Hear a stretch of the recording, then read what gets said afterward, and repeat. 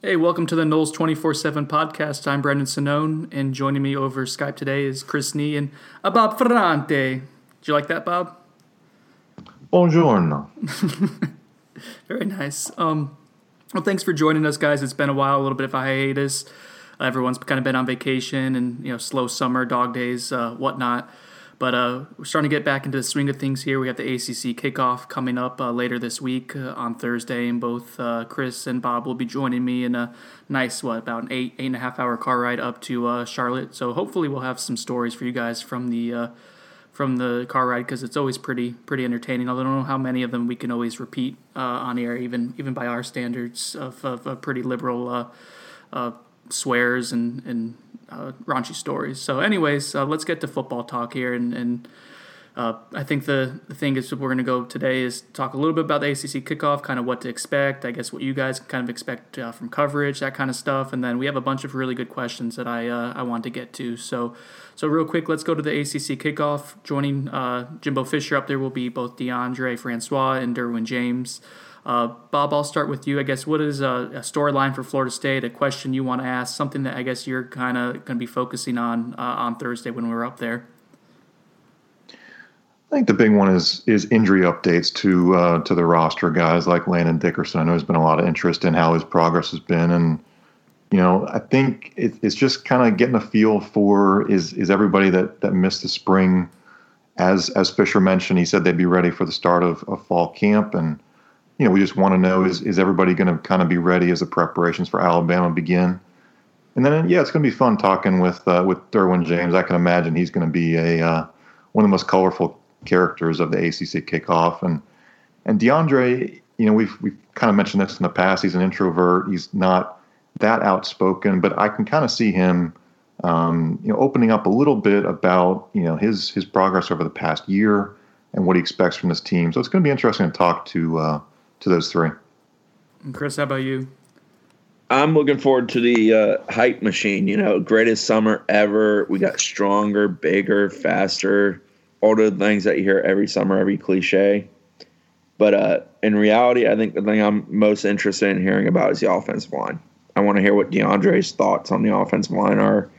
Derwin can share his thoughts since he works some in the trenches on the defensive side of the ball. I think that's the biggest key to this team, especially with the first game opponent. So something I'm very interested in hearing about. Yeah, and we'll see I guess, what kind of gains guys have made. We've heard a lot of good things about Brock Rubel this offseason. I just wrote about Rick Leonard in our top 30 countdown, which we can get into as well. So it'll be interesting to kind of see. I guess I'll put it this way. Like Chris said, there's going to be a hype machine, and I think last year I admittedly didn't do a great job of kind of sifting through the hype, but it was tough. There was a lot of really positive talk about the team for pretty much everyone we talked to, whether it be coaches or players, stuff on record, off record, whatever. Everything was really overwhelmingly positive. So, as a reporter, I think that's something to kind of take with a grain of salt is that hype machine. I guess I'm curious though, and kind of again trying to put that into perspective, is what some of the guys like a DeAndre and Derwin, with these veterans who now have a year or two starting under their belt, have to say about some of the younger guys who are at Florida State, and then not guys that we are asking questions about necessarily, but who they bring up. I remember a couple years ago, Jalen Ramsey spoke really highly of Marcus Lewis and Tavares McFadden. McFadden has gone on to be one of the better cornerbacks in the country, whereas Lewis kind of struggled last year, and for a variety of reasons. But that was someone that he talked about kind of unprovoked, or at least he was kind of given a forum to ask who he was impressed with, and he talked about those guys. So I'm kind of interested in sifting through the minutia. I guess that's kind of something I always enjoy, and hopefully that'll kind of yield some tidbits and stories for us to kind of send to you guys as kickoff goes. Is there anything with Swofford that we're expecting? No big announcements this year, right, Bob? You're kind of usually you're pretty dialed in on that. I think this is supposed to be kind of a slower year as opposed to last year when they had the network and whatnot that they were announcing. Yeah, I don't think we're expecting anything big. John Swofford's going to speak Thursday morning, I think at 10 a.m. And, last year it was the big announcement with the channel. And of course, that starting off from a linear aspect in August of 2019. So we're really not expecting anything beyond the casual update from him as far as, the the issues with ESPN and the cord cutting and some of their financials.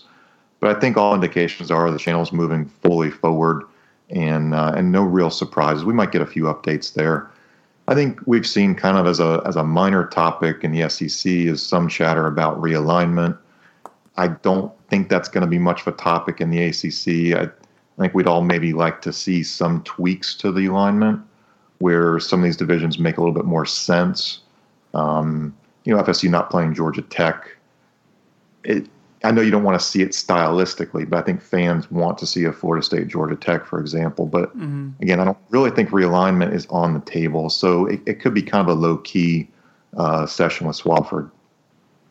Which is fine. I'm fine with slow. Slow is good sometimes, and we'll be able to kind of focus then hopefully on the Florida State stuff. Real quick, I kind of forgot to mention this in the beginning of the podcast. 2 housekeeping things for you guys who are still listening so far, and hopefully that's most of you. But one, we have new technology that we're trying to kind of get going here. The guys over at the Big Three podcast or the Big Three Roll Up podcast have turned me on to some of the recording stuff that they use. Josh helped out with that, and TJ did as well. So we're trying that out a little bit to see if the quality's better. So bear with us. Hopefully this is something that we get down pretty quickly, and hopefully it does sound better right now. But we got to kind of play around with the way we are recording the podcast and kind of the equipment that we're using. It should sound better, hopefully from Bob and Chris's end. Now it's just kind of integrating the audio and making sure it all sounds good. And then secondly, we're expecting to have a recruiting podcast later in this week, hopefully with both Josh and Chris. So today's going to be more about football and stuff like that. So sorry, I know I should have mentioned that in the beginning, but I'm a little out of it still from post dental procedure. So let's talk a little bit, guys, real quick about the top 30 countdown that we're doing of the most important Florida State players. Bob and I kind of tag teamed this list and put it together. I guess about 2 weeks ago or so, and we are currently up to number 22. And I'll just read out where we're at so far. 30 is Bavion Johnson at center. 29, safety AJ Westbrook. 28, defensive end Jalen Wilkerson. 27, tight end Maven Saunders. 26, linebacker Roderick Hoskins. 25, kicker Ricky Aguayo. 24, kicker Logan Tyler, and 23, cornerback Kyle Myers. I keep saying Roberto, and I wrote it actually in the story the other day, so it's going to happen. But Chris, I guess you were already on vacation. We started putting that list together of the guys that we have so far.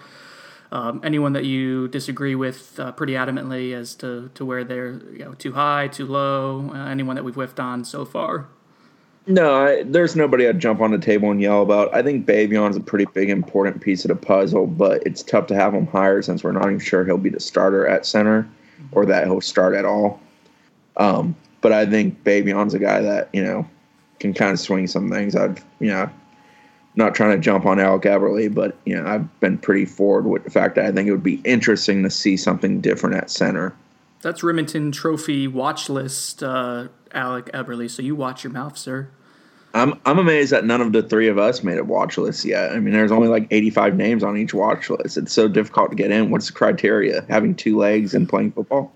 Oh, that may be more an indictment on our athleticism and physical skills than it is on the watch list. Then, if we didn't actually make it onto the list, Bob,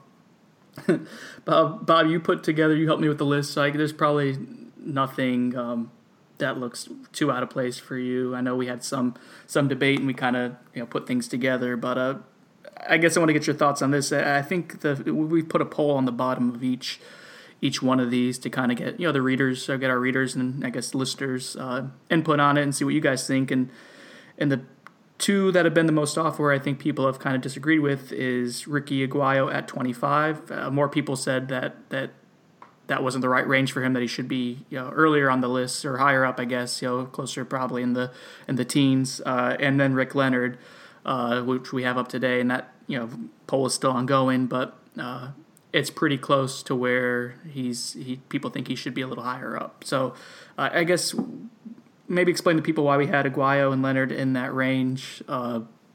And I forget if you were more adamant whether you wanted Aguayo earlier or not. I think I wanted him pretty late on the list, kind of in the 30 range, so that might be my fault. I remember one of the guys that I mentioned earlier, with you was Josh Ball. I think you might have had him in the 20s, and slight spoiler alert, he hasn't been revealed yet. He'll be a little bit higher. He will be on the list, yeah. I just think left tackle replacing a quality starter in Roderick Johnson. I know he's been criticized for how he didn't develop, but guy was a 2-time Jacobs winner and protecting the blind side for DeAndre. So I think Josh Ball was one that I kind of argued for a little bit higher. Mm-hmm. With Ricky specifically, I think you need to see that improvement from year 1 to year 2, a little bit more consistency. Those 3 missed field goals against North Carolina, granted the distance was not a gimme, but he needed to make one of those and he missed all 3. And that's one of those where in a tight game you need your kicker to come through. I think there's going to be a lot of tight games this year, a lot of difficult situations where you're not in Tallahassee. So you could see him having a pressure kick against Alabama, at Clemson, at Florida. You need to just see him have a little bit more confidence going to year 2, and I think he will. So I argued, Ricky, I like where he is in the rankings, and I think when you have a guy who can produce points, especially if your offense stalls out. I mean, we don't know how this offensive line may pan out. Mm-hmm. What if there are issues in the red zone? What if they can't punch it in? You need to have that kicker who you can feel confident in making field goals. Yeah, that obviously impacts play calling and what the offense can do kind of once it crosses, midfield 40 yards away from the end zone. I guess kind of what they're going to do, whether you try to be aggressive or you're going to be a little bit more conservative. I'll say this though about Ricky, it's like, as we're putting the list together, the title is most important, but we mentioned in the story is that important, quote unquote, isn't just like what position is the most important, because then it would be quarterback 1, left tackle 2, defensive tackle, defensive end, 3, 4, and it's going to kind of play out that to a certain extent, but this may be arbitrary, but it's also based on what we think a guy's overall talent is, how much they're going to contribute. It's going to have depth factored in. So the fact you have Logan Tyler and someone that can come in and push Aguayo and possibly could do that, or at least handle like long field goals, I think that kind of minimizes Aguayo's quote unquote importance. So that was kind of just explaining why. I think this fan base probably has kind of some bugaboos about kicking, and I understand why there's an importance for place kickers. But like Bob said, he has to be more confident this year. I think I don't have the numbers right in front of me, but he was after that Ole Miss game, or where was he? 5 for 5 at Ole Miss, 6 for 6. I can't remember off the top of my head. But I want to say it was 6 for 6. I mean, it was a really good debut, and maybe that set the bar a little too high, and the expectations were, hey, this kid's just as good as Big Brother, and not going to have any issues. But it's tough when you're a true freshman and you're kicking meaningful, significant kicks in front of that many people. I'm not putting the North Carolina game on Ricky or anybody. That'd be silly for us to do. But when you look back at it, that was early in the game. The offense was struggling.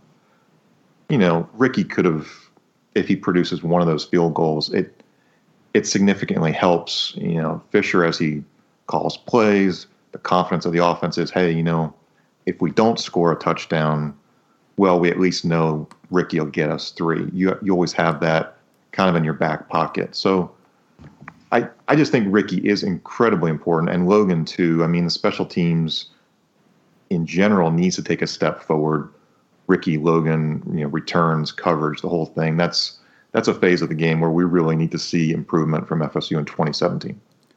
Chris, is it fair to say that Bob is like our designated special teams beat writer? I feel like he just loves special teams. He's rubbing his hands together. Looks kind of like a villain that's tied someone to the train tracks right now. Yeah, he definitely beats the drum harder than either of us when it comes to those guys. But I agree wholeheartedly with him. I mean, I think they need to take a major step forward. There's a lot of hidden yards in football games that they're not capitalizing on. Their return game's been downright piss poor for the last couple of years. So, if they can't correct that, then they're kind of, squandering an opportunity. You have too many talented athletes on FSU's football team not to be better at returning kicks, at returning punts. I think they're fairly good at covering punts and covering kicks, which shows to their athleticism, but it's not working in reverse. Yeah, that's been one of the more kind of inexplicable things since I've been covering Florida State is just the inability to have a consistent punt returner. I think Kenny Shaw was the best punt returner since I started covering the team in 2013, and he wasn't dynamic. He was just consistent fielding it. That's been inexplicable and weird, and I just don't know why these athletes that they have aren't translating over to first not even being meaningful like as returners, but then just not being consistent and fielding it. And I don't know if that's an indictment on Florida State, or if that's maybe something that's a problem nationally if you kind of look at how teams are producing with returners year in, year out. Like, I don't know if it's just us having them under a microscope, but I will say, like, the punt coverage last year statistically wasn't very good. The punt return stats weren't very good. Kickoff coverage is great and has been consistently good. But outside of that, it's been kind of iffy up and down on special teams. So, I don't know, guys. Your guess is as good as mine as to kind of why those issues are persisting. It's weird. Yeah, that Levante Taylor guy might be pretty good. They might want to try him on punt returns. Him on punt returns, Cam Makers maybe? I don't know. I wholeheartedly thought going into last year that Levante would at least get a shot there, and it just never happened. And I don't know why. We didn't really see it a whole lot in the spring either, so I'm not sure what the difference is there. I don't know why that came about. Something I really should just ask probably Jimbo or Jay Graham or somebody that's associated with special teams. Maybe one day you'll be allowed to ask Jay Graham on the record. Media day. We will have a media day like in a month or so. So maybe they'll bring him out there. Jay usually talks. Yeah. And then you won't talk to him for like another 3 months until bowl game, and then another 6 months until. Never mind. People don't like to hear about media bitching about our poor issues. Yeah, but not to get off on a side tangent, but I think it's disappointing for fans that they don't get to hear from the assistants. FSU has veteran assistants. These guys have been through the ringer, done it at a lot of different stops, had a lot of success a lot of places. They're good. When they're at the podium or they're discussing a subject or they're explaining something, they're thorough, they're informative, they're intelligent dudes who understand football. You know, I think it's kind of – I understand the whole one voice idea. You know, Jimbo's been clear with that from the moment he took over. But it's disappointing in my view that they don't hear from guys. I mean, Charles Kelly is enjoyable to hear talk about defense. He is an intelligent dude. I think people would have a very different view of him if they heard him speak on it far more often. And, Odell's fantastic. Odell is kind of the old grandfather of FSU football on the staff. You know, he's a dude that's been around this thing for 3 decades. So it's great to hear him talk. He has kind of that emotional injection about the team that you don't get from some other guys. Jay Graham's intelligent, excellent to talk about his backs. You know, Randy Sanders knows quarterbacks. He knows offense. He has a lot of say and input and kind of plays a balancing act with Jimbo on the offense. And I think it's disappointing that we don't get the viewpoint of those guys about some of these things where they can explain things more thoroughly specific to their segment or their position or their side of the ball. Brad Lyon's a ton of fun. Like when we've gotten to talk to him a couple times, really smart guy and energetic and charismatic. But to Chris's point, like, yeah, with Charles Kelly last year, when people are, driving around town with fire Charles Kelly like painted onto their car windows, and people are screaming it at him on the sidelines, like, man, that guy deserves a chance to at least go up and talk and explain what's going on. Like, that was bullshit that the players were the ones defending him at a certain point. Like, this is not a good look at the end of the day. I get, again, the one voice thing does make sense. I think ultimately that probably, Jimbo thinks that benefits him. The risk versus reward, that is more so one voice, and you kind of deal with situations like that as they come. But I think that's a disservice to, the human being, Charles Kelly, the coach, Charles Kelly, and again, like the players going up and being the ones, speaking out and defending him. It would be nice to hear from the guys occasionally, but. Bob, do you want to add to the media tangent rant right now, or you want to let it die here? I think you guys said what I wanted to say. In general, though, I think there could be a situation where on Mondays we talk to the coordinators for, 5 to 10 minutes after Jimbo, before Jimbo, whatever. On a week-to-week basis, I can understand why we don't need to talk to all of the assistants, but it would be great to get a little bit of feedback from some other coaches beyond Jimbo. And we're trying to just give a good, kind of cross section of ideas of what's going on with the team. I think, with all the fire that Charles Kelly was under last year, it felt like DeMarcus Walker was kind of the bodyguard and stepping up and and being the outspoken defender. And it was kind of bizarre. DeMarcus kind of played the role well, but yeah, it just doesn't. Sometimes it doesn't make sense. Like you would think. Plus, we've said it. I'll just put it out there. This is, Jimbo had the opportunity as a offensive coordinator and then head coach in waiting under Coach Bowden. He was speaking every Monday, either before or after Coach Bowden. I can't remember which. I mean, he had the opportunity, along with Mickey, to speak every Monday. And I think this is just good preparation for an assistant to handle the media and to eventually become a head coach. Yeah. Yeah, it was, and it's not an issue that's completely, it's not just Florida State. I know it sounds like we're picking on them. This is something that Jimbo has picked up from Nick Saban, and that's kind of followed through. It trickled down to a lot of other people and, a lot of other coaches around the country that kind of come from that same line of thinking. What was it at Jimbo's football camp? Clint Trickett was there with another FAU assistant. And I tried to grab him for a second. Clint, he's a really nice guy. I've talked to him before, and talked to him for interviews. When he was at the JUCO in Mississippi, and he was great and said hi and stuff. And when you tried to take out the tape recorder to say something, he's like, "No, he's Kiffin's my coach, and he comes from the Saban branch." So that policy has trickled down to FAU. But like FAU, man, like. It's Florida Atlantic, and it'd be so great for a young quarterback coach to be able to talk and get his name out there. That just seems like it's something that hurts those guys in the long run. But I digress. People don't want to hear about the plight of the media and fake news and all that stuff. So we'll go on to actually something that you guys probably do care about. Since you wrote in questions, we had a lot of really good ones, and that's some questions that you guys have sent in. So I'm gonna go down the list. There's probably too many to go over each one, which I guess is a good thing since we're already probably, 22 minutes into this? Yeah, so we can't go down each one. But let's start off with Jersey Knoll 220 or 220. How is Dickerson's, that's Landon Dickerson, has rehab been going, and will he be full go by camp? I've heard that it's been going pretty well. Correct me if I'm wrong, guys, but I've heard that he's going well. We've seen him a couple different occasions where he's put in far past full weight. He was slinging a sledgehammer when I saw him in the spring at a Habitat for Humanity build, and I think he was kind of instructing guys as a counselor at the Jimbo camp. Chris, you were at the Jimbo camp. Did you notice Dickerson? Happen to see how he was moving? I know you were busy with other things, but yeah, he was getting down there, setting up, showing guys how to place their feet, moving off the line, hitting the bag, things like that. He was moving just fine. He looked like a dude who was ready to go. I mean, I know taking contact's a little different than the setting we saw him in, but from everything we could take just from the eye test of watching him, he looks good.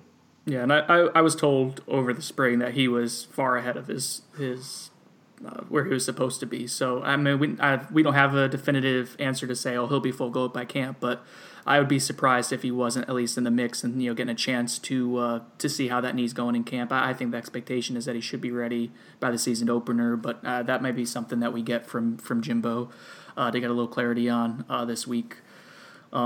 Next, and this is from DD Pudge 14. God, I'm going to suck at reading all these names. I'm sorry, guys. What's the best case scenario for this season as of now, and what's the worst? Bob, best and worst case in your mind? I think best case scenario is they win the ACC, they're in the playoff, and they've got a shot to win it all. I think potentially playing Alabama again in the playoff, that's your best case. It could be an Atlanta to Atlanta season, similar to what they talked about with the Dallas to Dallas in 2014. Worst case, I hate to just take the cheap route and go injuries, but I mean, we saw what this team looked like without Derwin James last year, and that added up to a couple of games where they fell short defensively. I think worst case scenario is either injuries or offensive line issues, and a couple of those games go the other way. I still think the roster's built to win 10 games pretty much every year. I think at worst 9 wins, but that's taking into account a lot of things going the wrong way. Chris, what are your thoughts? I'm sorry. I think best case is 11-1, win the ACC, compete in the playoffs, have a shot at the whole thing. I think they're capable of that. I think even if they lose to Alabama, who's the most difficult game on their schedule, that they're still in a perfect setting to make it back to potentially see them in the playoffs. I think worst case scenario is basically 3 or more losses, where they kind of fall apart and falter.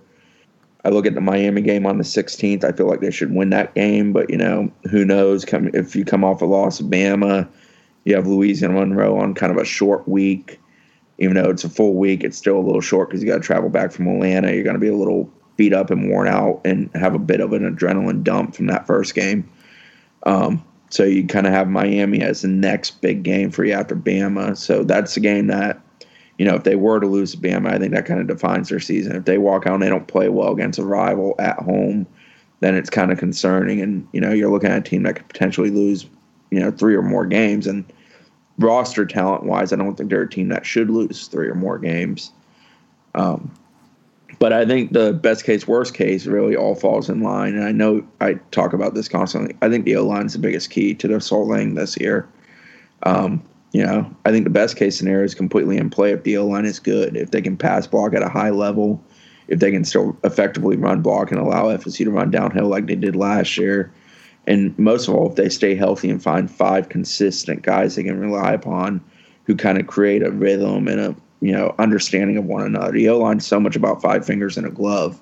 And the worst case scenario is that, they suck on the interior and struggle with blocking the edge and they keep rotating guys and they get no rhythm. And, we're facing Louisville on October 21st and FSU's O-line still isn't sure what the hell they are, who the hell they are. And, that to me is kind of it's going to pave the road of good or bad, whichever way this goes. No, I agree that, with you, Chris, like the best case is, high ceiling. I mean, I think 12-0 is realistic. I don't think it's likely because how many teams do go undefeated and run the table, but this team is talented enough to where that's realistic, and the schedule is such to where you have Alabama, but a lot of your tougher games, conceivably are at home. You don't have to go up to Raleigh, which is really nice at the end of the stretch at the beginning of the year. Not to say that NC State's always a tough game, but man, it's never easy going up there. You have Louisville at home, and I feel like that's a pretty prime position for a revenge game. So I feel like a lot of it sets up, 2 rivalry games at Clemson, at Florida later in the year, and both those teams are going to be breaking in new quarterbacks, although by that point in the year they may have it figured out, but that's still kind of an unknown. So I think the schedule breaks pretty decently for Florida State, just seeing how they do against Alabama, obviously. But the worst case, I kind of agree too, is man, that offense could be a shit show. I don't think it's going to be. I think Jimbo has done a really good job in his entire time at Florida State of maximizing the skill sets of his players. But I mean, there's a realistic scenario where does DeAndre Francois take the strides that we think he's capable of, but some of those issues that hurt him last year, even though he was pretty good as a rookie, was diagnosing the defense. I mean, I think that kind of improves over time. I don't know if the accuracy gets better. I think Chris has talked about this before, but the short accuracy, I should say, has been something that's kind of been an issue for him since high school, right, Chris? That's. Yeah, working to the short right, kind of taking the gimme with the running back or the tight end in the flat there to his right is kind of something that, is supposed to be almost a safety valve, and it's been sort of a struggle for him throughout the years. But I think, to your point on the Francois improvement, I think the guys up front of him have to improve too. Yeah. I want to see what he can do with a clean pocket consistently. If he's able to set his feet, not think about getting whacked, and make a strong throw, can he be more consistent? Can he be more accurate? Can he throw to all parts of the field more effectively? That's what I want to see out of him. And I'm not going to judge him until the guys in front of him give him the ability to play at his maximum level. Yeah, and then not just the blocking, but the receivers running crisp routes, and it's going to be a more talented receiving core than they had last year with Auden Tate and Nooney and whoever else kind of steps up as that third, whether it's Keith Gavin or whoever. Those guys getting more run, than they did at the beginning of last year. Obviously, they'll be the guys, but are they going to be more consistent? Are they going to be like a Travis Rudolph, who was usually in the right place, or Bobo Wilson, not dynamic playmakers necessarily, but guys that were at least kind of reliable in the sense where they would be in the right place, which is a huge part of Jimbo's offense with a lot of kind of options in every passing play. And then even the running backs, you're replacing Dalvin Cook, man. He made a ton happen last year. Against Ole Miss, I went back and watched the game. I think he was getting hit in the backfield about half the time last year. I mean, it was bizarre to where he was. Yeah, the offensive line just wasn't helping him a whole lot, and he was having to kind of carry things. And he got better. The offensive line got a little bit better. He got a little bit more comfortable. But man, he did a ton last year. So there's a lot of questions about the offensive line and the offense in general with the skill position guys that I think we all kind of have questions about. So long answer short. I mean, worst case is like the offense could be really, really bad possibly, and if that's the case, maybe that's a 9-win team instead of a 12-win team or something like that. I mean, I don't think they're going to be terrible, but they could struggle early in the year. All right. Do we still have Chris, or did he pop off? I don't know if he lost internet. Comcast, you guys, yet again, killing me here. Killing me, Comcast. Do we have Chris back? I think so. Hey, Chris. Comcastic, can we blame it on them? Because I was just starting to throw them under the bus. I think it may have played a role in that. I'm not sure. It was kind of weird. It just, you were talking and then you froze up. So, I don't know. I'm back. Let's roll. All right. Yeah, and I was just I wasn't sure if you got knocked off, so I started kind of rambling there a little bit too as I was trying to figure out what was happening. It wasn't ideal. But here we go. We're good. We're regaining our focus and our composure. So let's move on. Subpart F has about like 6 or 7 questions, and actually pretty good. I'm trying to find one or two that won't take too much digesting here. Let's see. All right, here's a good one. We talked about him in the countdown a little bit. Do you think Jalen Wilkerson will be our starting strong side defensive end for all of 2017? It seems odd that an 9.5 sack freshman, that's Brian Burns, would be the third string, but that seems to be the case if Pugh really is our buck guy. So Jalen Wilkerson is a guy that I think I definitely am high on him. I think that he's kind of coming into his own physically.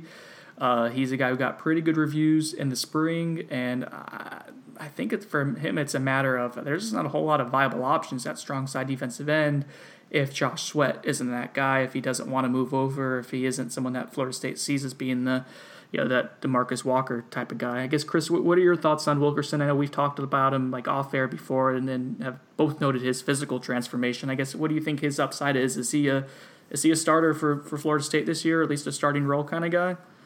I don't think Jalen Wilkerson will start, at least not most of the year, but I think he's definitely a contributor. I think he's a guy that's going to help play a role. I think he's an edge setter. I think he's a big body. If you're playing certain kind of teams that are running towards you, I think he has a role. If you're playing teams that are more drop back, I don't think he has as much of a role.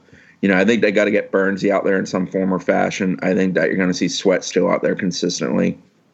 Guys like Janarius Robinson, Josh Kando, I think could play a role. So I think with the defensive end, it's kind of more boiled down to figuring out what you need that given game, those 4 quarters, the opposing team you're playing, and who fits the roles the best. At the end of the day, I still think Sweat is probably, better suited for the strong side defensive end role and Burns for the weak side if you're playing them more natural and, the way those things are defined. I think that works better, but it doesn't seem like Sweat's in a rush to move over there. It doesn't seem like they're forcing him to move over there. So I think they're going to kind of have to fit it together as they go. And one thing I'll say is don't get hung up on who starts on defense, because what we saw last year is it's so interchangeable. Like Brian Burns could be listed as a third string defensive end and still have 9.5 sacks. Like we saw that last year. Like what the key is going to be is finding the best 11 to get out there on defense. And like Chris said, it's going to be dependent on matchups. I think at the end of last year, like the 4-3 defense with Pugh playing the outside linebacker role and kind of doing a little bit of everything was really good. In that case, like you can maybe move Sweat over to strong side defensive end. They did that a little bit later in the year when they were trying to get DeMarcus Walker some rest, even when he played like 800 snaps. So I think Wilkerson, I think we agree, right? Wilkerson's going to be a factor. I don't think he's going to be a guy who only plays a little bit. I think he will be a rotational player, maybe a fringe starter, quote unquote starter. Like it depends, I guess, what sets are running, but he will be a rotational guy. Maybe like how Giorgio Newberry was a couple years ago. I think that's kind of his I think that's his floor, and I think his ceiling is if he does progress, he could be a guy who ends up playing 40% of the snaps or so. Like he could be. I don't think that's far fetched at least. All right, moving down here, and guys, we're going to go kind of rapid fire and skip over a lot because Comcast has really screwed over this podcast. I can't even remember what we've recorded and what we haven't because Chris has come in and out a couple of times now, and I think he's here for good, hopefully. So we're going to go a little bit faster than we had intended to. Kind of staying in the same realm, I think this is a good question from ATL Audi Noel. I actually met him in Oregon. He dropped into the opening for one day, introduced himself. Nice guy. How did you ask how he pronounces the? No, I don't usually meet somebody and go, hey, how do you pronounce your screen name? I know that's not really my icebreaker. That's not my go-to. See, that's why you're a much more organic I conversationalist think it was than I am. A.T. Lottie, though, if I remember him correctly, stating what his username was, if I'm remembering correctly. Okay, because it looks like it could be like ATL, like Atlanta, ATL Audi. But I think it's sort of two words smashing together, like brunch. Brunch. So ATL and Lottie for Lauderdale. But that's just me. Oh, no, I got it. I didn't get the Lottie part. All right, anyways. All right, kind of in the same realm, but I think this is kind of going to be a big factor on the defense this year is kind of how these guys are used. So here's the question. Does Pugh start opposite of Sweat game one, or is he strictly going to be a third outside linebacker in a 4-3 set if we go against Bama's run offense? This is not for game one, but for the rest of the season as well. I guess, Bob, what are your thoughts on, I think the question is Pugh and how he's used, and I guess how this defense kind of works around a guy that came on late last year and had a really good spring. Yeah, I think we'll see Jacob in a couple of different roles. I could definitely see him in the 4-3 against running teams. I think he's versatile enough to to get in some different packages. Kind of like what Brennan said, though, let's not get caught up in who starts. It's a situation where there's so much depth there at all of these positions. He's going to play a lot. I still haven't kind of figured out, what the best situation is for Jacob, but I think when he's on the field, he's just very instinctual and he knows where to be and he knows he can kind of read the play, and I think that's really good. I still say he's not a linebacker, he's a buck end, but they seem to have so many of these kind of tweener types, and he's really going to make an impact. I'm kind of looking forward to seeing how he does this year. I think the big thing with Pugh is that playing Bama, I think you need to bring the heat. I think you try to pressure Hurts, but you don't leave big running lanes. I think that's kind of the defensive mentality you approach with. I think Pugh's an excellent guy for that because, well, he can come off the edge and rush. He's also very intelligent, kind of sitting, reading, recognizing, and reacting. I think he's good in that sense. So I think he plays what role. I agree with Bob. He's probably more like a buck end is how I would technically define him. But I think against Bama, you throw some curveballs. You have Derwin coming off the edge. You have Maxie Thomas maybe working off the edge. Adonis Thomas is a guy you probably want out there because he's pretty rangy, pretty athletic at that second level. Kind of can, make up for a mistake at the first level type of guy. So out of the gate, I think Pugh is a guy that you play almost in a linebacker role, a little bit off the line. I think against certain opponents, you can put his hand in the dirt, play him off the edge. But he can play at different levels, and that's why he's so effective. And the thing I've always liked about Jacob, and I've seen Jacob dating back to when he was at Jefferson County, then Godby, and now, of course, FSU. The thing I like about Jacob is his athleticism is kind of sneaky. As he's gotten bigger, he wasn't always so thick on his frame back then, but as he's gotten bigger, he's still a pretty damn good athlete. He's a kid that can turn and go and play in a short-range, intermediate defense. So I think that he, against Bama, is a guy you allow him to clean up mistakes. I think against other opponents, you allow him to apply the pressure. So I think it depends on who you're playing. But out of the gate, I think he's playing him a bit off the line. Let him, help out those guys if they mess up at the front four. I think with Bama, you play kind of honest with the front four and try to bring heat off the edges with other guys. This may be a little bit of hyperbole here, but it's the off season, so what the hell, hyperbole kind of carries us. I think Pugh maybe like the most, I'll put it this way, I think he is the biggest wild card on the defense with his ability to play at a high level consistently, kind of tying everything together with all the other pieces they have. And obviously there's guys who are more talented and have bigger NFL aspirations like a Derwin James or Tavares McFadden, but Pugh's ability to, like you guys have alluded to do a lot of different things well, if he can do that consistently and Florida State staff finds a way to do that, I think that will add a ton to the defense, and I guess I'm basing that off of I'm kind of in the middle of I'm at the final couple games of rewatching the defense from last year and documenting all the plays and stuff. So I don't have the numbers completely done yet, but the amount of time Florida State went to that 4-3 defense with Pugh as that Sam linebacker was the most we've seen it since, at least since I've been covering Florida State, where they've had that formation. I think they maybe did that 5% of the time in 2015, and I think in 2016 last year, by the end of the season, that was part of their rotation, like 30% of the time, 25% of the time. And it was partially because of the type of offenses they were playing, but even against teams that were going with 4 wide receiver sets or trying to spread it out a little bit later in the year, they were fine using that linebacker as kind of a hybrid type of player, guarding the slot or blitzing off the edge.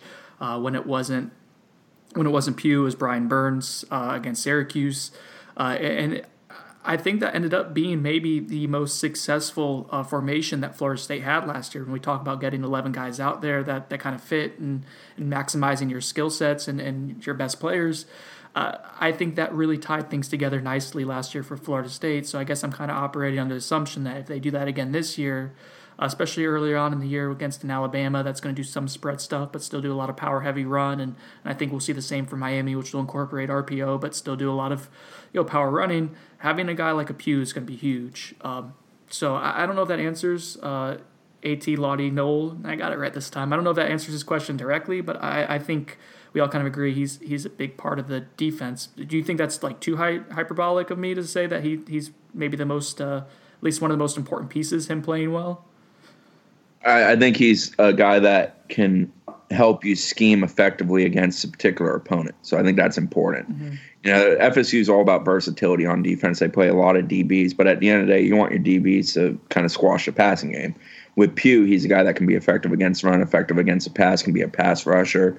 He can kind of help neutralize a tight end or a running back out of backfield. He can plug a hole if you need to play kind of tight in the bunch. So there's just a lot of things he can do. So I think he's a pretty important piece to the whole puzzle. You're not replacing Walker with one guy. You got to do it with a group of guys. Burns can be your sack master.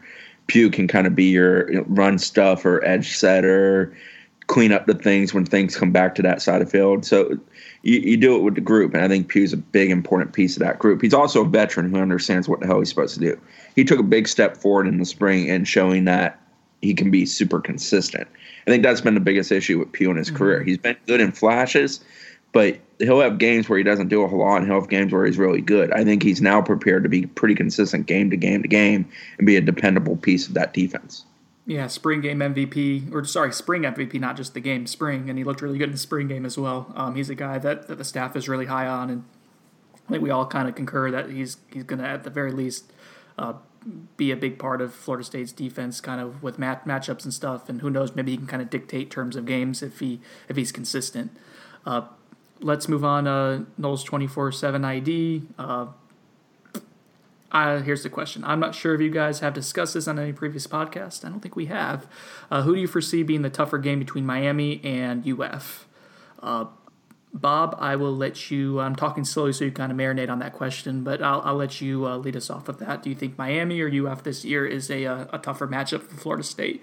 And real quick, Miami is third game of the season at home for Florida State, and then Florida is at Gainesville this year, right? And at the end of the season, so.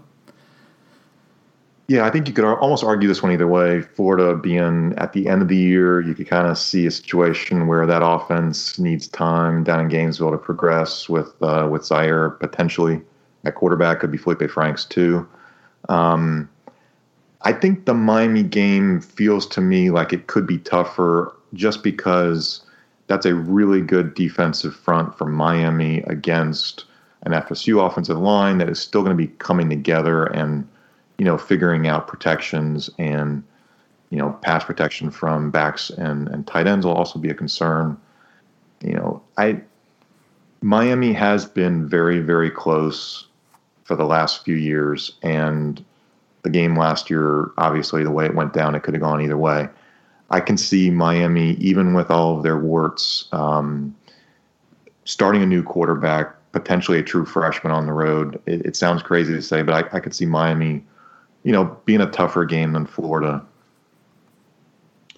It was funny. I was on the Big Three roll-up last night, and the last question I was asked by those dudes was, which program in the state is number 2 to FSU? They asked that to everyone. I think that's kind of it's kind of their go-to. But Josh threw it at me, and I think Kevin Silk wanted to hear it too.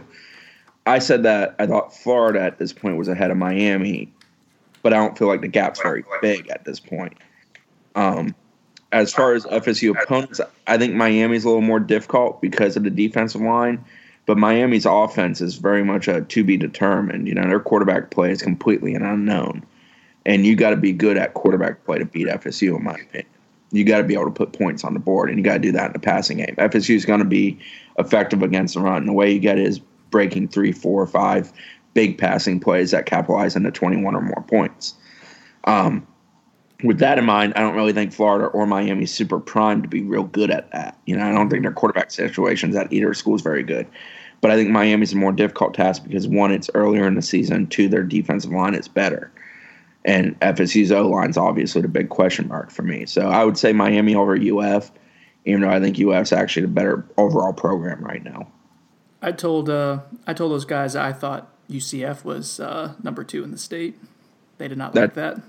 That's because you're a Knights homer. I almost called you a Golden Knights homer, but I know how you sensitive about that. How dare you? But I think I had kind of the same answer at the time. I think Florida is ahead of Miami, but I would agree with you here. I think Miami for this season probably presents more of a challenge to Florida State. I think, like you said, the defense at front 7 is really good. It returns a lot of guys who were young and productive last season.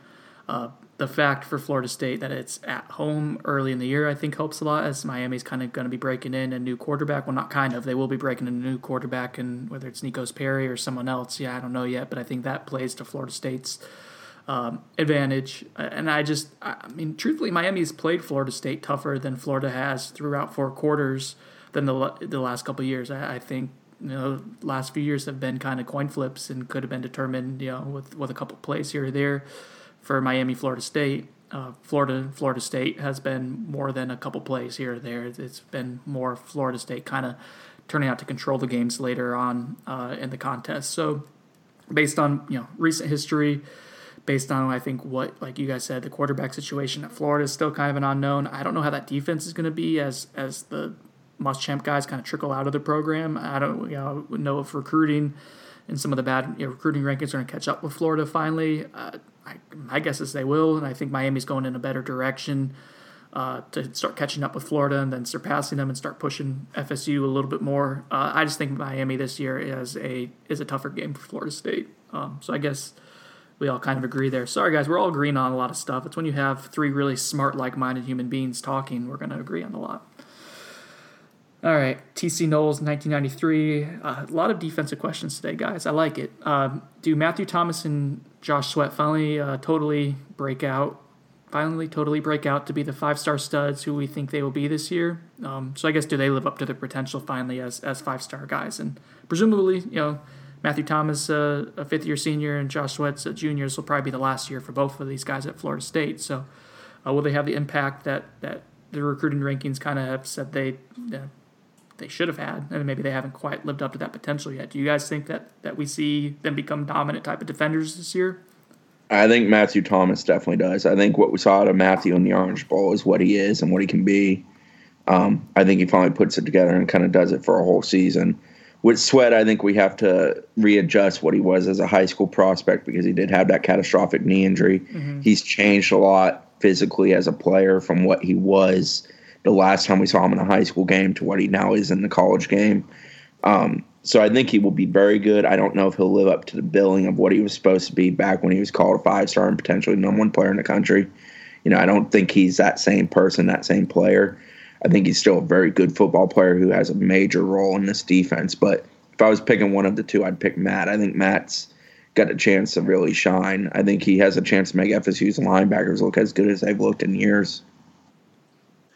Yeah, I think with Matthew Thomas, it was just a really long wait to finally see what he could do because of the injuries and the suspension. But it seems like he is really enjoying football. He is productive.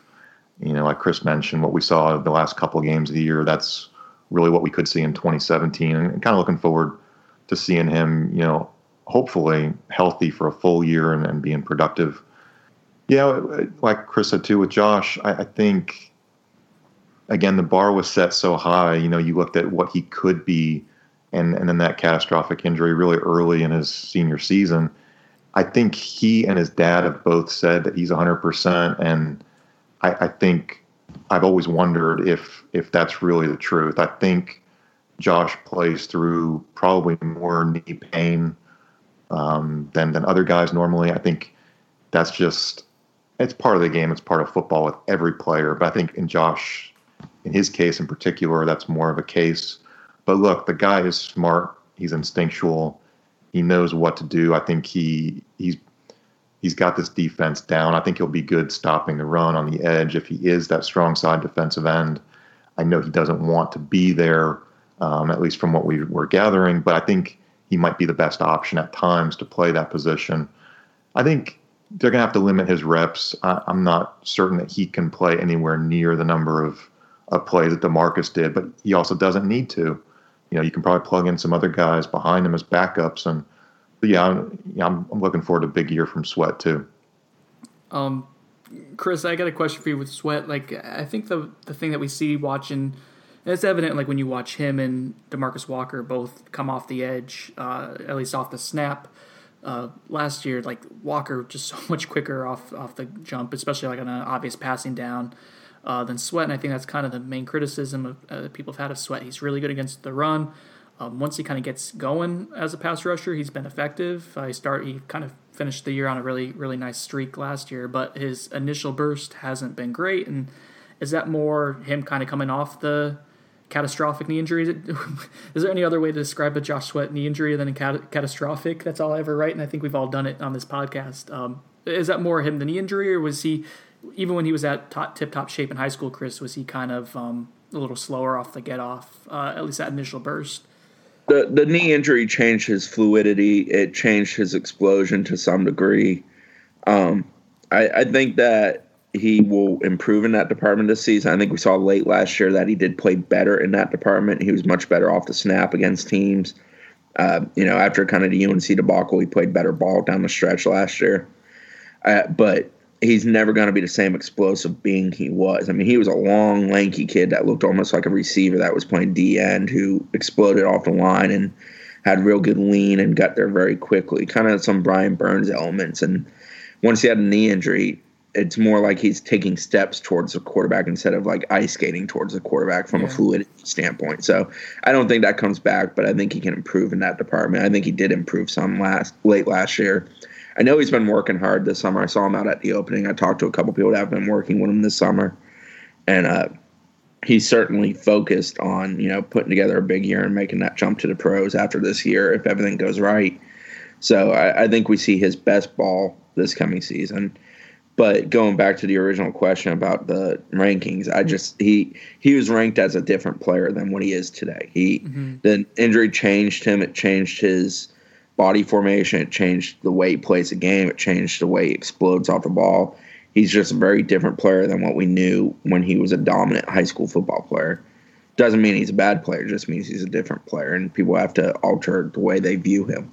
Yeah, he may not be that dominant pass rusher I think that a lot of pundits kind of thought he could be, but he could still be an effective one, and Bob alluded to it, really good edge setter, really, really good against the run when he's on. His A game is pretty elite, and kind of playing in space and defending the edge, setting the edge, whatever. He's really good against the run. So I think, I'm not sure, Matthew Thomas was ranked between, I'm trying to think of who he was as a recruit, between Jonathan Allen and Jalen Smith from Notre Dame. So both of those guys, Jalen Smith was on track to be a first-round pick, and Jonathan Allen was obviously a stud at Alabama and kind of changed into his role in his body, but so that's kind of when you're talking about Matthew Thomas and his expectations, like those are pretty lofty goals. I don't know if he's quite going to be that complete of a player at the college level, but I do think, like you said, Chris, what we saw in the Orange Bowl, I think, is his ceiling, and I think he can reach that more consistently this year. Like, listen, the optics, like his stats got much better last year, but he looked just so much more comfortable after that UNC game around that time, and he's kind of talked about that before. Is after that pressure kind of fell off, and there wasn't this microscope on him anymore. He kind of felt more free. I mean, he was out of place a lot early in the year. He just looked tentative. He made plays because he's athletic, but he was out of place a lot and just doing some bizarre things where he just didn't look comfortable out there. So if he is comfortable and based on what we saw the second half of last year, it seems like he finally kind of clicked. If that carries over, then he's going to be a really good linebacker. I don't know if he ever, lives up to that billing of that top 10 player in the country because the guys around him were essentially first round draft picks. Smith would have been before the injury. I don't know if he works his way into being a first rounder, but I do think he'll be really good if he feels if he plays confidence. He'll be an impact player, and the same for Sweat. I mean, I think he still has the upside of being a first round pick, which when we're talking about the rankings, putting these guys at 5 stars is kind of what you're ranking them as future first rounders. And like Chris said, I think there's kind of a cap on what Sweat can be as a pass rusher, but as a complete defensive player, I think he's going to be pretty good. And both of them can be really high impact players on a really good defense. So, I think we all kind of agree that their upward trajectory there, that they're going in the right direction.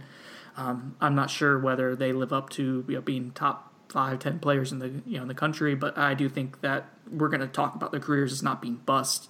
By the time it's all said and done, we're going to talk about them pretty fondly, I think, after this season, which is, I think kind of the name of the game there. All right, last question here, guys, is from Gladiator 26. And again, another defensive based question, but I kind of like the way this sets up for us to kind of conclude things here. And it's, what do you like/dislike about our defensive scheme? Chris, I'll let you run with that one. What are your thoughts on FSU's defensive scheme under Charles Kelly? What do you dislike about it?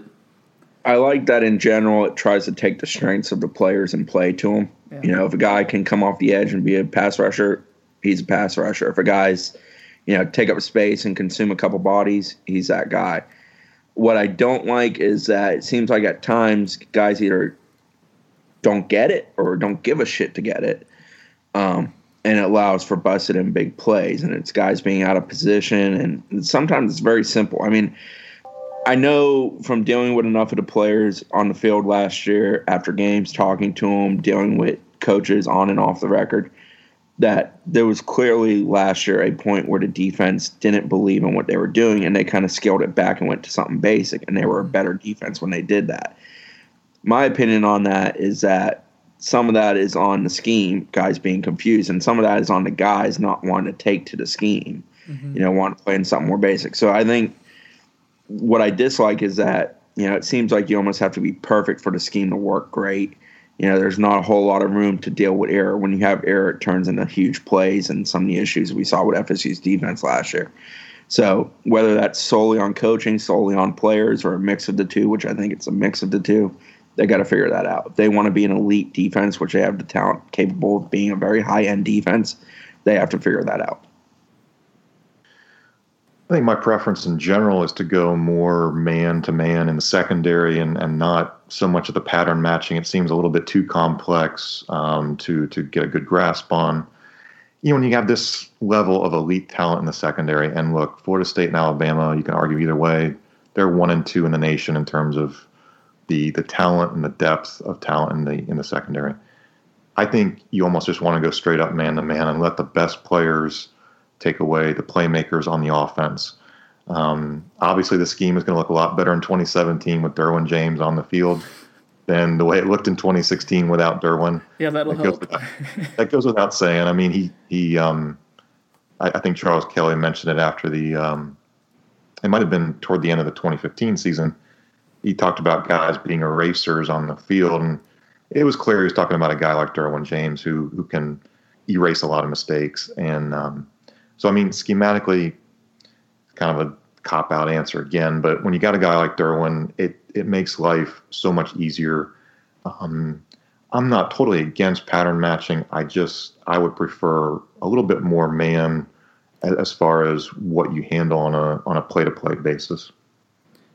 I think part of what we're seeing, what we saw last year too, is the scheme has to not just fit the players, it has to fit with what the coordinator who's calling the plays is comfortable with. And Charles Kelly wasn't, Jeremy Pruitt was the guy who taught the pattern matching. Once Charles Kelly was kind of able to call his defense and I think scale things down a little bit and started utilizing his personnel more to his comfort zone, like the results were better. And yeah, like it was, we talked about this before, is that the defense, was going against lesser offenses. It wasn't going against the murderer's row of quarterbacks and spread offenses that it had at the beginning of the year. But even against Clemson, the defense was better and played, Clemson above average versus, what Clemson had done against other teams. And that's something that defense hadn't done against upper echelon offenses earlier in the year. So I like, Charles Kelly came from kind of a 3-4 background at Georgia Tech and kind of implemented some of that with the 4-3 stuff with Pugh, where they would kind of move him around, and late last season kind of started blending between 3-4 fronts, 4-3, and different stuff. I'm getting into too much verbiage here. But basically, like Chris said, I think that Kelly has done a nice job of utilizing his strengths, and I think if he's kind of allowed to do that from the onset of the 2017 season, I like that. I think that kind of bodes well for this group because there are so many versatile and talented chess pieces you can kind of utilize. I think the pattern matching has a place. I just don't know if that's what you can do solely. I think that creates a lot of issues. It's something that you can do in the NFL because you have an unlimited amount of time you can more or less practice with. College, it's a little bit differently, and then there's finite resources for how much time you can kind of use guys for. So I think being more diverse on defense is a good thing for Florida State, and we saw that last year. Anything else you guys want to add to that, or are we ready to wrap this up? This has been about an hour and 20 minutes of recording time. I'm not sure how much of that's going to actually make it to the actual podcast because of Comcast. But you guys good? Anything else you want to add? I'm good. I'm looking forward to ACC kickoff. Can't wait to hear about how the U is back. Always one of my favorite national holidays. The U is back day. So fun times. Can't wait. Mark Walton's not very good. That's mine. He's overrated. How about that, you fans? I'm ready to hear about the strength of the Coastal and see who the media picks. We have to pick the dog with the least fleas. We have to pick from a lot of teams that just don't have all the pieces. But it'll be interesting. It's good to hear from the coaches, and we'll bring you a bunch of stories from Knowles 247 on Thursday and Friday. Off top of your head, who are you picking? Coastal. This is a Georgia Tech year, isn't it? Paul Johnson, no expectations. I don't know. Just close your eyes and throw a dart at the board and hopefully hit something. It's the Coastal, man. All right. Fair answer. I think I'm leaning Miami, but I like the dart idea. I mean, I think in the past we've been high on Georgia Tech as a media group, maybe in the Justin Thomas years, and there was that one year where he just, the whole team was just bad. They were awful, but we'll see. Chris, who do you have there? Truthfully, I'm just not sure. I kind of like the fight in Fuentes. I'm a fan of Fuente. I think he's a good coach. I think he's takes what he has and kind of plays to it. But again, I think they're a little bit off from a talent standpoint. I think Miami's defense is much better. I'm just not sold their offense is going to be all that impressive. So it's tough for me to jump on board with them. Yeah, I'm not feeling Duke. Not really feeling Carolina. Yeah, who the hell knows? It's the Coastal. The Coastal is literally. When's the last time the Coastal made sense? Not since I've been covering for FSU. Yeah. So, I guess when I sit down to do my ballot, it's probably going to be Miami at number 1, but I'm not entirely sold on that. Oh, so the U is back then? Well, we'll see. I mean, yeah, baby step. I thought you asked the question, Chris, because you had a good answer in mind. You just kind of No. I was actually looking to copy off somebody's work because I don't know what the hell to think with Coastal. With Chris Snee, Bob Ferrante, and Brendan Sano with Knowles 24/7 Podcast. Thanks for joining us, guys. We'll hopefully be back later this week with a couple others, or at least one other podcast. All right, thanks, everyone.